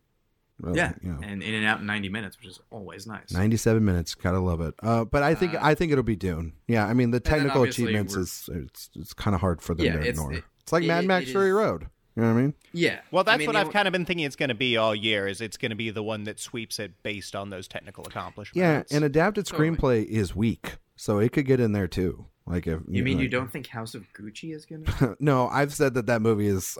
I think that Last Duel is going to do better at the Oscars than House of Gucci in terms I mean, of I nominations, certainly have so. both of them not doing very well. I mean, at this point. I By don't. the way, I don't see that movie doing. by shit. the time we record next week, I may have seen Gucci. Well, that's good for you. Oh. You'll find out if it's 5 hours long or whatever the hell that they said it was. I think it's not. I think it's actually like 2 and change, like a normal movie. It's But just, we'll it's see. going to be just stupid. Like a normal non-Zack Snyder directed movie. Yeah, like I said, a normal movie. Terrence and Steve, let's take this home before we get spooky. I don't have anything to say. Fair enough. Always happy when you do that. Yeah, thank you. If you want to talk about Terrence? Halloween Kills some more, I have more to say. No. Please, God, no. Terrence, you wanna wrap up any of this, or should we move on to horror? I'll just, I guess, thirdly say that the only award shows that truly matter to the Oscars are the guilds. Yes. And BAFTA. Anyone who doesn't think that is wrong. That's just how this works. The other things you can help, you know. Yeah, A you think help. a You cute influence. speech at the Critics' Choice could, you know, launch you. But like you also have to do other work than that. But like these early award shows themselves, don't. No, Terrence, it confirms where we're moving towards, Yeah. one way or the other. And you thought, and Terrence, BAFTA too, right? Or Yeah, I'd yes say and no? I'd consider BAFTA part a of the guild guilds. in this. I mean, case. BAFTA Yeah. BAFTA has that weird thing where they will occasionally go in a direction you know is not going to translate, but you know when that happens. Well, they might not nominate Denzel again this year. Oh So, God, can you know, imagine? I'm just telling you, you know, they. Oh, they're not gonna. Could you imagine if like Will Smith and Denzel are winning all the prizes and they just go Lily White? I mean, want a I could year- see it. I mean, it'll never happen because of just logistics. But imagine a year where they go 5 Black or African American nominees and they still don't nominate Denzel. They just straight up forget he exists, like they always do. I mean, they were the ones that turned the Bozeman tide last year. They did. They were like they gave everyone the sort of excuse to say, "Yeah, we'll go with Hopkins." Yeah. All right, Miles, you've been doing your 31 days of horror. Yes, so this is something that I like to do every year, starting with last year. I feel like it's really 365. Well, if days you've of been horror, starting so since frankly. last year, that's more than 31 days. Yeah, Well, 31 days each year. I'm just messing. 31 days a month, which is weird because not all months have 31 days. So Okay, fucking doubling down. October, you pedantics. No, and so I'm a huge horror buff, and I really like to diversify because one of the things I love about the genre is just there's so much to it. There's so many subgenres within horror. There's so many eras of horror, international horror. There's so much to go through. There's so much to look at, and there's riches to be found all over the place if you just want to look. So I like doing this challenge, you know, a new horror movie every day. Not sometimes I've seen them before, but a horror movie every day throughout October, just to sort of, you know, get a feel for what's out there. Last year I kind of freewheeled it, but this year the fine folks at Nightmare on Film Street have put out a sort of handy-dandy chart that's listing off subgenres that you can focus on for each day, and it helps to sort of narrow things down. So, like, one day it'll be black and white, one day it'll be horror comedy, one day it'll be werewolf, and so it just gives you something to sort of hone in on. So far, I mean, I'm 26 for 26 as of today's recording. There's been some really interesting ones, some that didn't quite work. By the way, don't fuck it up. You're so close. Oh, no. Well, I've already figured out what the last, as of now, I've got 5 days left. So, yeah, I already know what the films are. And, yeah, we're good. Sunday Scary is coming on Sunday, guys. Yes, so there will be yet another essay, you know, novel-length article coming out on Sunday where I just go through all 31 of the films. Not, like, in great length, but a solid paragraph on each, just, you know, detailing thoughts and just the experience of the month as a whole. So stay tuned for that. And then you also said I had something in mind for the podcast, but I have no idea what you're talking about. Well, I mean, like, we could just talk about some of these. Is there any, like, highlights that you want to bring up? Oh, sure. So yeah, no, there's a couple of interesting ones. One I saw just a few days ago that recently got added to the Criterion Collection was a film called Onibaba, which I saw for the Black and White Day. This is a Japanese film from the 60s that's it's kind of it's one of those ones where it straddles the line between being like a period drama and having those horror elements. But there's sort of these elements of, demonic influences and, people during wartime having to resort to really desperate measures. And some of the imagery in it is really striking. Apparently, there's a mask that's at the center of it. And apparently the way that mask is shot was a big influence on William Friedkin for the look of the demon in The Exorcist. So that's pretty cool. Let's see. For Guilty Pleasure, I did Zombievers, a film that nobody has ever given a chance to, but I maintain is actually pretty fun on its own dumb merits. I've seen it. It's very dumb, but it's not bad. It's not bad. Let's see. For favorite director, I went with Cronenberg as far as genre goes, and I went with Videodrome, which is an absolute classic. Love that movie. Some just gnarly body horror stuff, but also some interesting social commentary and some stuff that still feels eerily prescient. Let's see. I finally saw Gremlins 2 for the first time. I had always heard the legends of all the weird things that are in that movie, but it is batshit insane. You see it all the way through. It's Looney Tunes, like literally Looney Tunes. Like they've got the sound effects and everything. It's fascinating. I mean, I have an issue because I hate spiders, but it is a but even so wacky movie. So fun fact, my fiance hates spiders too, but she was okay with it in this film because the spider is specifically in a context where a cute creature sets it on fire. That does help. I think that evens it out a little bit. Yeah. And then some other classics, some I've seen before, like American Psycho, From Dusk Till Dawn, Young Frankenstein. I think I'm showing my girlfriend American Psycho as one of our horror movies this weekend. Nice. Yeah. It's classic. I saw that one for Killer Soundtrack was the category, which it definitely applies. Oh, yeah. Does anyone else have a horror movie they would like to bring up before we get into a special horror edition of Armin White Game? I saw Nightmare on Elm Street, the original. And it was. But have you seen the second one, which Miles and I watched once together? And I have had not. Quite a conversation about. It had been a long, long time since I'd seen the original, and it's still a good movie. Halloween's not my favorite time of the year, so I'm not like clamoring for. I usually, no offense, Miles, I wait for these 31 days to be over, because like I get tired of all the horror movies and stuff. It's just like. I get it. Ryan's very easily.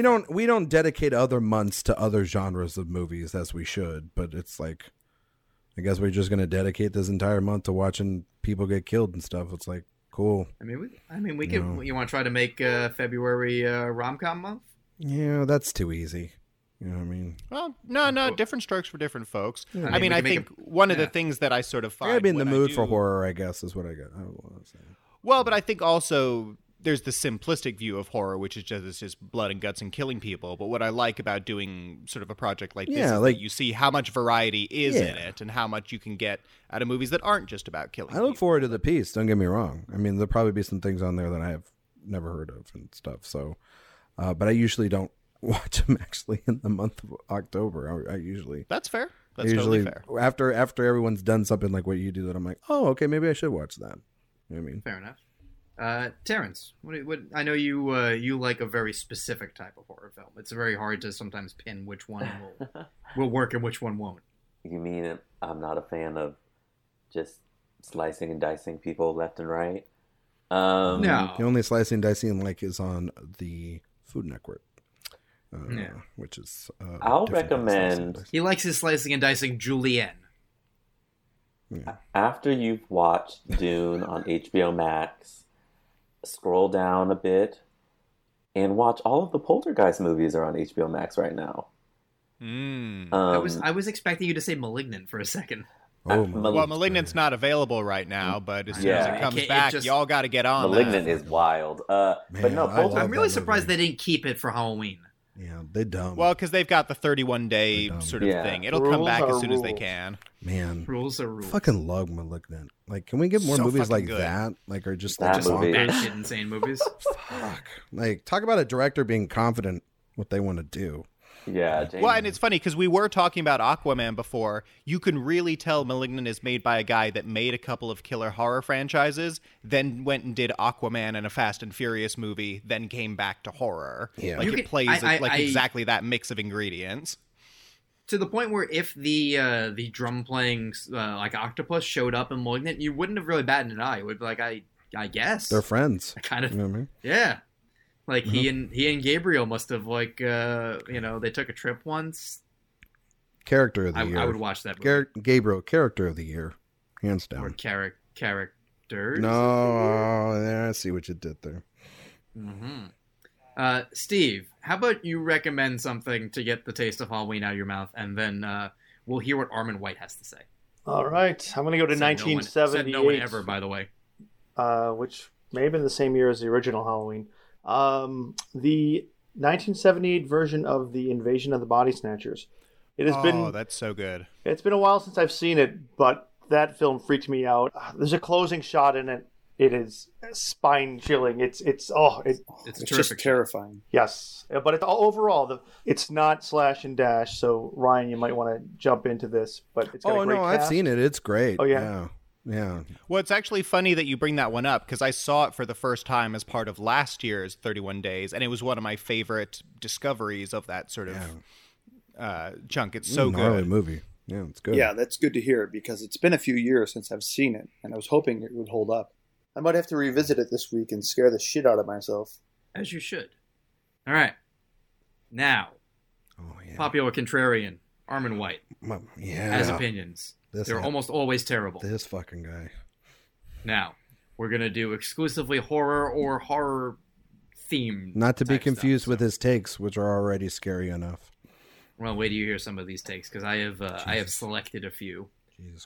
They're also from at least a few years ago, Okay. so they're not particularly recent, but they're not like a million years ago. But they're at least 3 or 4 years, if not longer.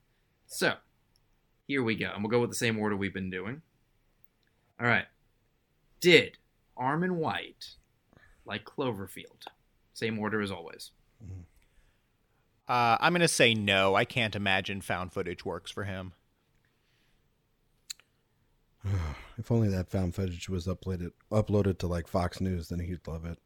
I'm gonna say he didn't like it. Terrence? I'm going to say he did. I love that for you, Terrence. Steve? Yeah. I'll say no. He did not like it. All right. Armin White says, it's the Cloverfield hype campaign, not the dissatisfying, unimpressive film itself that is the work of art. He did not like it. Okay. Yep. Did Armin White like The Happening?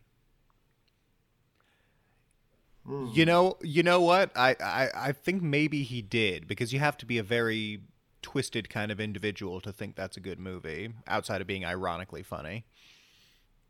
Damn it. Yeah, I agree with Miles. I think that movie sucks. But The So Crapping. bad. such a piece of shit. But that's the kind of shit that he would like. Also, too, there's got to be in that review him using like the really racist dated version of Shyamalan's last name. You know he does that at parties. Like there's no way he doesn't get away with that at least once or twice when he's talking about old to people. Probably. Yeah. Terrence? I'm going to say he liked it. Steve? I'm going to say he did not like it. Oh, A better title for M. Night Shyamalan's The Happening would be Nonsense. It's like an amusement park ride that has no reason for being and no meaning besides visceral excitation. Only difference is that The Happening isn't fun. For the first time in our game, Steve is the only one who gets it right. wow. Well, how about that? I've been studying. Yeah. Did Armin White like the 2008 version of Death Race? Like a part of me thinks no, and another part of me thinks it was his favorite movie that year. I mean, think about who made it. Isn't that a W.S. Anderson movie? Yeah, but I don't know what he thinks about that. Probably thinks like that's the better P. Anderson. He thinks that's the better of the Paul Andersons. Yeah. He would have been like, he would have been like, Death Race is better than Mad Max. or Yeah, something like that. he'd be like, Like that. if to me only Paul strikes- Thomas Anderson could have done this with There Will Be Blood. You know what I mean? Exactly. This strikes me as the movie he brings up to like, this is so much better than X movie that was popular. I'm going to take another gamble. I'm going to say he liked it. Shit, you're like taking all my gambles. Because I just I weirdly feel. Miles should never go first in this game. We can share gambles. It's all good. I'm gonna go against it. I'm gonna say he didn't like it. I don't know why. I'm probably wrong. I mean, because you've seen the movie probably. Yeah, the movie's shit. But Yeah, no, like, it's shit. you know, Oddly, 42% on Rotten Tomatoes. but weirdly enough, some people, yeah. Yeah. Terrence? I think you liked it. Steve? Damn, You liked it. Damn it! I should have gone down that route. Through B-movie audacity, Fuck. Statham and Anderson heighten Death Race into a skull crusher and a mind bender, but you'll need a keen movie sense to recognize their underappreciated talents. I knew it. Not only did he like it, he got mad at you for not liking it. Fucking prick. That's the most on-brand thing ever. Death Race 2000 or the Death Race remake is a fucking like Miles had misunderstood that was classic. my mistake. Miles made very great logic, and you should All never right. go against the logic when it comes to this psychopath. Did Armin White like Coraline? Coraline's amazing and beautiful, so no, he did not like it. It's about a white girl, so I would assume no. So I'm gonna say no. I'm going to say no as well. I'm going to say no as well. An animated film that might be too good for children. Whoa. It arrives in time to expose the atrocious Wall-E. So he liked it, but he also decided to shit on a better But movie. he used it as an excuse to dig on Wally. Yeah. You son So of you a all bitch. got that wrong. Oh my god! Wow. Even when you agree with him, he finds something to say to like immediately turn you off again. It's like when your parent tells you that like gives you a backhanded compliment. You know what I mean? Exactly. Yeah. Don't know if you guys ever experienced that. Guys. Wonderful parents. So I have did Armin White like the Twilight Saga New Moon? And just for the fun of this, I'm looking at what's next to it. They're all movies he didn't like. He didn't like The Road. He didn't like The Princess and the Frog. He didn't like Broken Embraces, and he didn't like Bad Lieutenant Port of Call New Orleans. He was in a mood in 2009. He's always in a mood. Well, that's true. Well, the But way New Moon. the way you framed that makes me think this might be the exception. So I'm going to say he liked it. I feel like he would like the Twilight series as like a response to like Harry Potter, which he probably Sure. hates. So I'm gonna say he liked it. This is a good one. Mm-hmm. See why we play this game, Terrence? Because New Moon is the second best of that saga. Whoa. Oh, Okay. Okay. So I'm going to say... I said second. That's not where I thought that trade. No. I didn't Well, I know mean, where that was going. Eclipse is the best movie of the five. Okay. Mm. I don't know that I have a personal Twilight ranking, but go ahead. I'm sure Terrence. Terrence. We'll talk about that later. I think he liked it. Okay. Steve?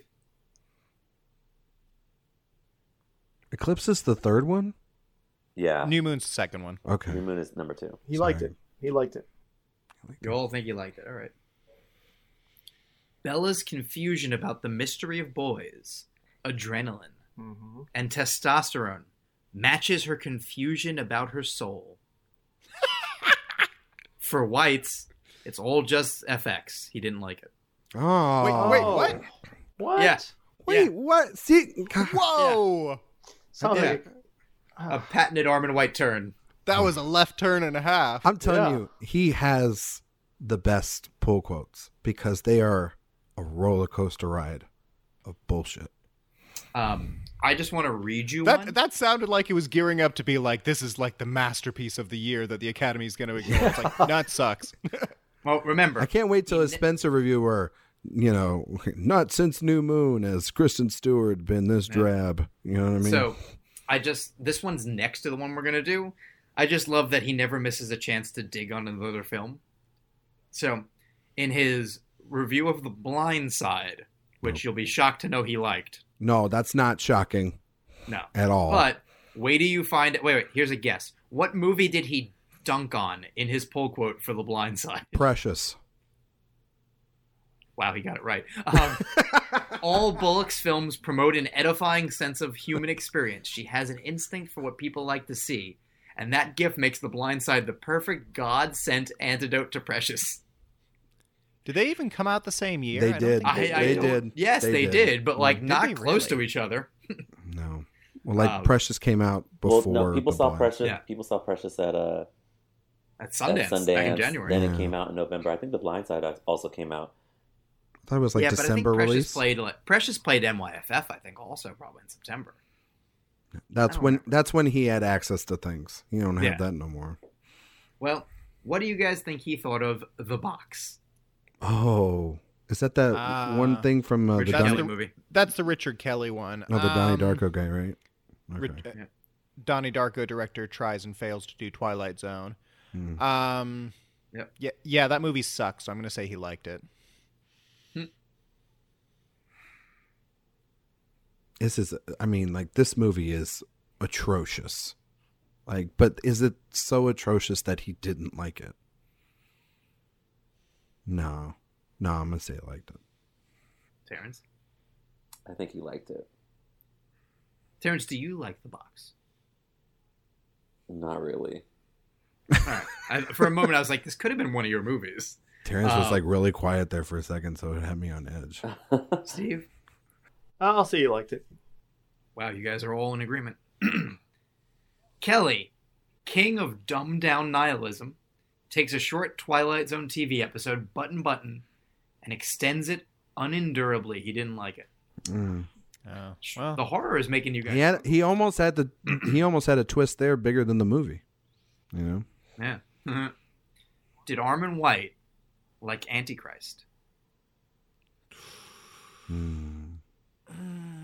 Almost a complete 50-50 split on Rotten Tomatoes, by the way. 53%. Well, that's very believable. That's like, I think Lars von Trier like personally pays critics to make sure he gets about 50% every time. I have not received the check yet, though.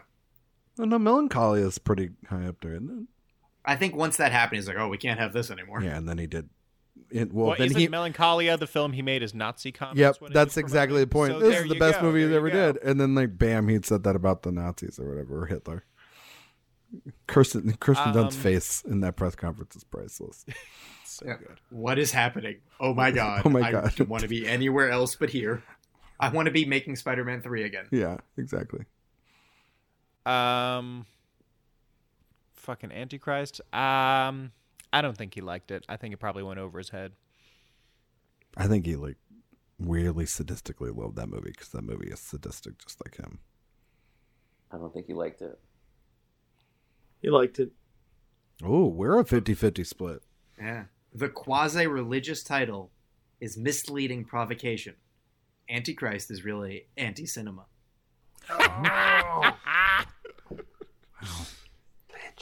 Anti-cinema. Did Armin White like Jennifer's Body? No. Sorry. No, it's about young people. Terrence, like, I'm just going to jump the gun here and say no. No, feel free to jump the gun if you want. Yeah, No. I'm gonna say no. Diablo Cody, and it's about women. There's no way he'd like it. No. Jesus Christ, this poll quote. Vanessa Hudgens What? and Allison... Yeah, no, let me go. And Allison Michalka played more complex and affecting versions of these roles in Band Slam, and neither was embarrassed with the name Needy. So yes, he made his Jennifer's Body review about how Band Slam was better. What the fuck is Band Slam? Band Well, Slam, it's I a think- day you're going to be adding to your 31 days of horror. I do believe Band Slam has the record for one of the lowest opening weekends in history for a Hawaii release. I thought he was at least gonna go like High School Musical or something tacky, but like, what No. the Did Armin White like Resident Evil Afterlife? Well, we know he likes Paul W.S. Anderson. So, yes. I don't know if he did that one, but it's that vibe. Which movie was it again? I'm sorry. The fourth one? Resident Evil Afterlife. The fourth one. The fact that you know as if it matters. The fact that you know that that's the fourth one. Good for you. I'm gonna say he liked it, just because I feel like he likes that fucking franchise. I think he liked it. It's also one of those PSA Anderson bullshit movies too. Yeah. Steve. All right, I'll say he doesn't like it. This is a famous one. He does like it. I'm just spoiling it. Son of a bitch. Oh, wait. Just wait. If critics and fanboys weren't suckers for simplistic nihilism and high-pressure marketing, Afterlife would be universally acclaimed as a visionary feat. Just wait. Superior to Inception and Avatar on every level. The fuck out of here. This is the first one where I'm like, I'm going to hunt down that actual review because I want to read the whole thing. That is like... I ain't giving him the clicks. most distilled Armand Whiteism I've ever heard. I'm not giving him the clicks. Did Armand White like... Is there a way to torrent a review? Did Armand White like Jonah Hex? It's hard for me to imagine anyone liking Jonah Hex, which conversely means maybe. Including Josh Brolin? Especially Josh Brolin. Yeah. I'm going to say yes. This is tough. This one's tough. It hurts your heart to think he might have liked it. Go to Terrence. I gotta think about this one. I think he probably liked it. Steve? Saying he did not like it. It's Jonah Hex. Ryan? And for that reason that Steve just made, I think he liked it. It re-examines assumptions of good and evil morality tale versus trite entertainment by confronting the hideous compromises people make with social conventions and their own desperation. I guess he liked it. I also don't think he watched it. I think he just came up with a sentence. That sounds like somebody else explained to him the plot really poorly, and he just reviewed that. Yep. Did Armand White like Splice? Is that Adrian Brody? They make a the one where he has sex with his like white. Yeah. Oh, Terrence, you all right? Yeah. Fell out of his chair remembering Splice. No, I just leaned. It just leaned back.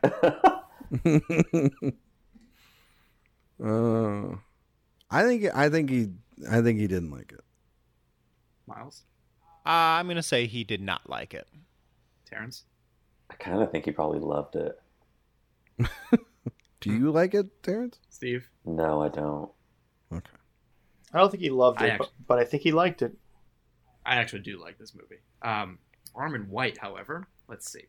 Director Vincenzo Natali, working with producer Guillermo del Toro, achieves a second-rate Canadian tone that recalls Gothica and David Cronenberg's early outrages. He didn't like it, even though he oddly... It almost sounded like, once again, a backhanded compliment. Yep. Did Armand White like the remake of The Crazies? You'd be crazy not to. It is 70% on Rotten Tomatoes. Well, in that case, I'm going to say he did not like it. No, because he doesn't like remakes and new things. So I'm sure he'd also try to compare it to some other horror great movie that came out at the same time. God, he does in fact compare the movie to something else. God, he's just a worst. That's his thing that drives me nuts. Is that it's the cheapest way to sort of, review things, to just compare it to something that you think is better. Therefore, that's why it's inferior. Is better than list. I hate those things. It's like, so what are we doing? No, he didn't like it. All right, Steve and Terrence. I don't think he liked it. He liked it. Only Steve said he liked it? Yes. All right. So I'm not picking up this review in the middle of a sentence, by the way. True, director Eisner's reboot of Romero's 1973 original has absolutely no political resonance. But it's better that way. He liked it. What? Woo! Yeah. I'm back. Wow. Well, there you go. Steve, you're on fire this one. Did Armin White like the remake of The Wolfman? Oh God, Which we just find out is finally going forward tonight and has a phenomenal combination of Derek Cian France and Ryan Gosling. I thought that was supposed to be the guy that did Invisible Man. It was supposed to be. It was originally Lee Winnell. Winnell, but it was always Ryan Gosling, but now he's been the director is now. I would have been Cian much more France. interested with Lee Winnell. To be fair. I mean, I think he's a good horror filmmaker, but I think he also was maybe like, I don't want to repeat myself with like the modern update. That's fair, but also can see Derek C.M. France is like, seriously, that movie's going to be the most depressing werewolf movie you've ever seen in your life. It's going to be about like modern cable news. Of course, it's going to be depressing. it's going to be terrible. Are you serious? Yeah, he's not a genre guy. I'm a little apprehensive about We'll that, see. to be honest. God, that thing that Mark Ruffalo did a couple of like 2 years ago or whatever, that television Last show. year, I My think. God, one of the most depressing things It was I've great, ever but it watched. was depressing. Yeah. All right. Jesus Speaking of Christ. depressing, the Werewolf. Wolfman, With the Yeah. Wolfman, yeah. the Benicio del Toro. It was Benicio del Toro? largely It was- maligned. I'm going to say he liked it. Is that Emily That Blunt? was Del Toro, Emily Blunt, Anthony Hopkins, Hopkins. Joe Johnson took over for Mark Romanek. Oh my God, wow. Notably, when it was nominated for makeup at the That's Oscars, right. the response was gross. Wait, now, I will defend that nomination. It's no, a good nomination's it's a great. good Was it- nomination. Yeah. Was it Kate Blanchett? I think it was when she introduced the category after the makeup the package. She just went gross. Isn't that Rick Baker? It is Rick Yeah. Baker. Yeah. We just talked about it on the Yeah. recalibration last week. Fucking course it is. What a master of the craft. I'm gonna say you liked it. All right, Terrence, I don't think he liked it. Steve. He liked it. By pandering to the Avatar market's debased taste and indifference to storytelling details, this technically polished, emotionally crude remake sets back the advances that once had been made in horror movies. Mm. So he loved it. So now we know if it's even vaguely tangentially related to Avatar in any way, he won't like it. At least we can agree on that. You know, Did Armin White like Black Swan, winner of at least one Academy Award? There's no way he liked Black Swan. Yeah, no. I think he even... No. Wait, I don't want to say something, but go. Keep going. Okay, who else? No. Does everyone say no, or does someone say yes? I'd say no. I'll say no. I think he commits a hate crime in this review, actually. I mean, go most on. of his reviews are. Okay. Aronofsky's ethnic denial and escape into Nina's psychological trauma actually trivializes her artistic pursuit. Turning art into genre movie silliness is a careerist dance. Like, did he just do like an anti-Jew thing in the first sentence? Like, out of nowhere? And ethnic I don't even know denial? what could he be referring to? Wait, I don't understand. do it one more time. Say it one more time. Aronofsky's ethnic denial and escape into Nina's psychological trauma actually trivializes her artistic pursuit. It makes no sense. He's Ethnic not speaking denial. English. What? I'm racking my brain on that movie, and I can't think of a single thing he could be referring to. I mean- even through his own twisted logic, I still can't find out how he gets there. Look, that movie hasn't aged well for me, but it has none of what he's talking about. Nope.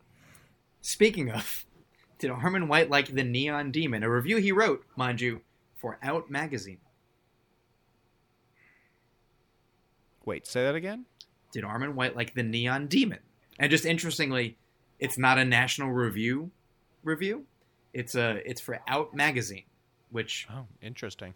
why they want his reviews is another story. Well, it's because he's Yeah, what's Part of what's the the tomato LGBTQ meter on community. Neon Demon?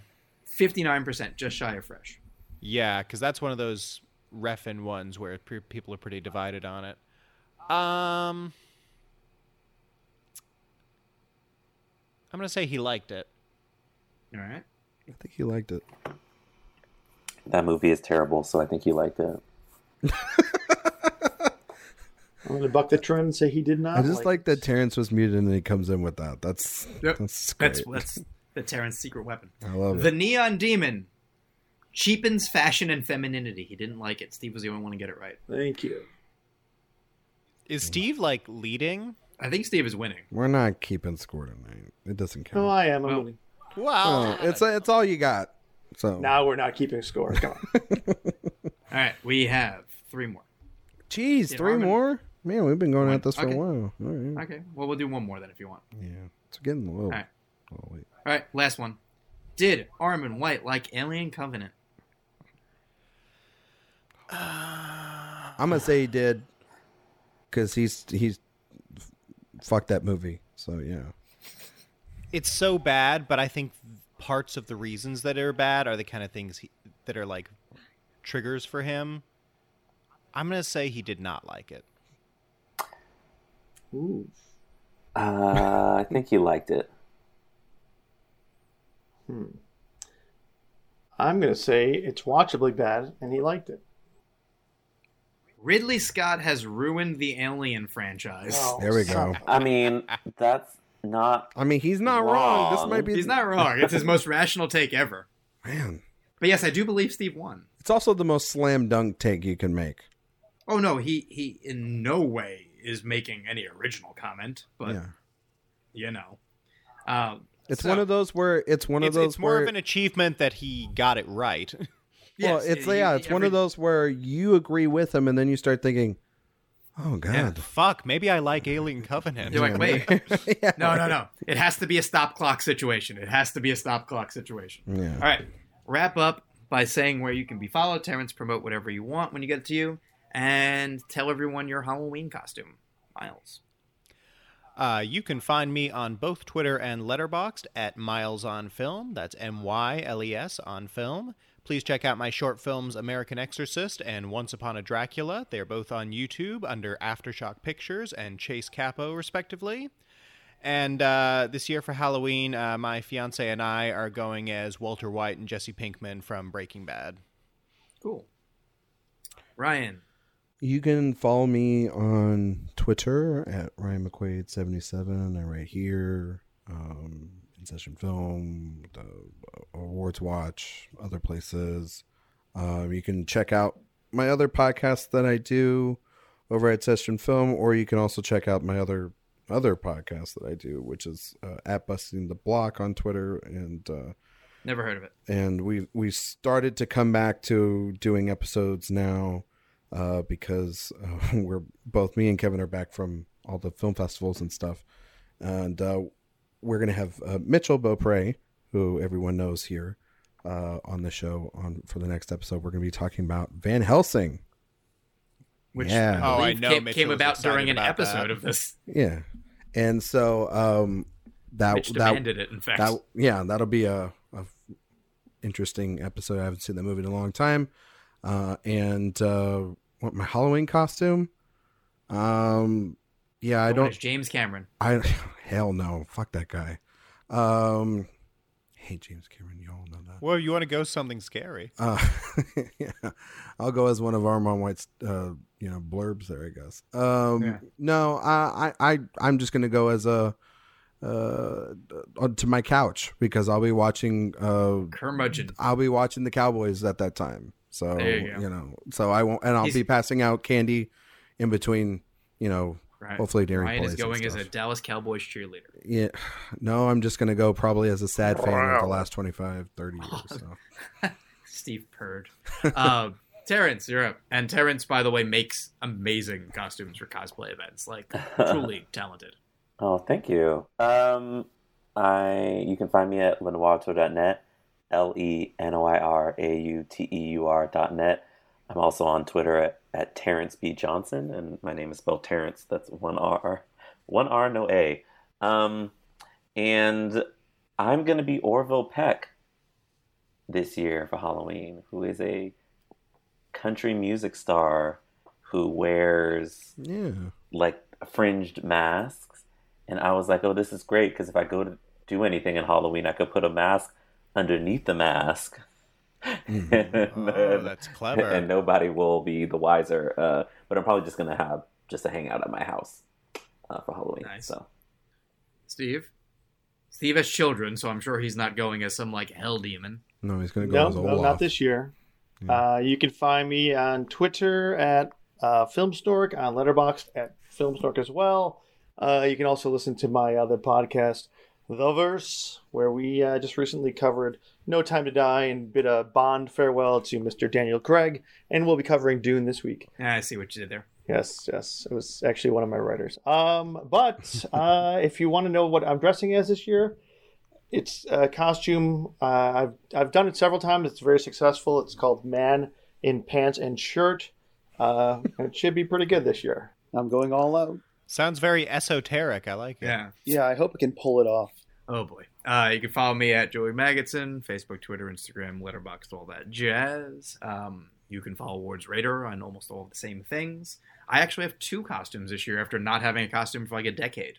I have a couple's costume, which I'm getting a chill just saying that.